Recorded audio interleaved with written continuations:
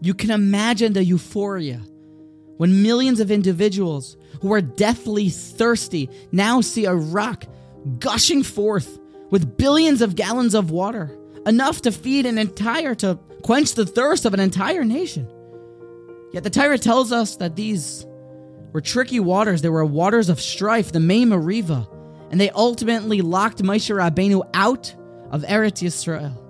What's worse is that Chazal tell us that if Moshe Rabbeinu would have entered into the Holy Land of Eretz Yisrael and reconnected with that level of Kedusha, we never would have left.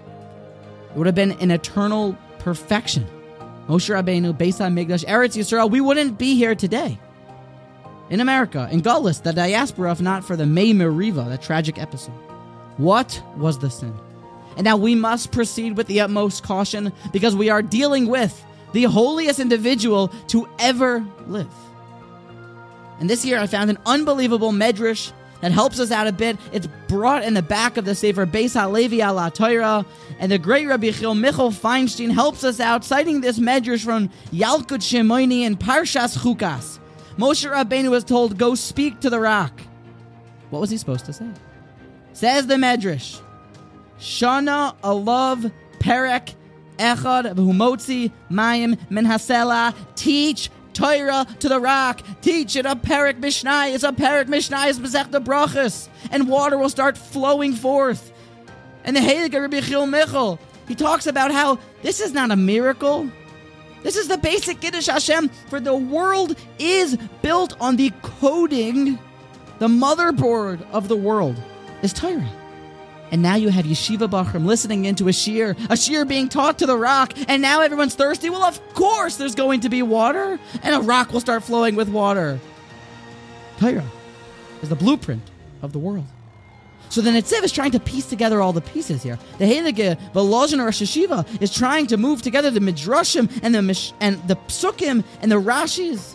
About, it seems maybe he spoke to one rock. Why did water not start flowing immediately? If he did teach Torah, did he not teach the right parak? What's going on here? Why did things still go awry? And says the Netziv, and we should remember this. It's unbelievable. Because there's one word here.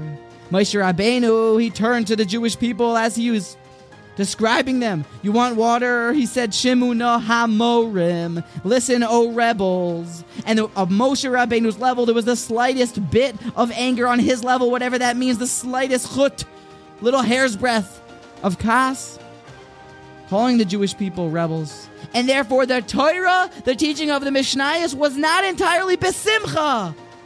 So not enough water started coming immediately. A disaster. It wasn't besimcha. The water didn't come out in the right way. It was felt in the Kiddush Hashem because the Torah wasn't besimcha.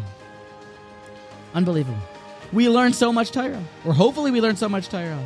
But you gotta love it. You gotta be happy about it. You gotta feed. Let it feed your soul. Let the Rashi, let the Tosfos make you sing and make you dance. For Ivdu as Hashem besimcha. And you know what? I've seen some of the great ones do it when they see a pshat in Tosfos. They're bo'u lefan of birnana. They literally get up and start dancing.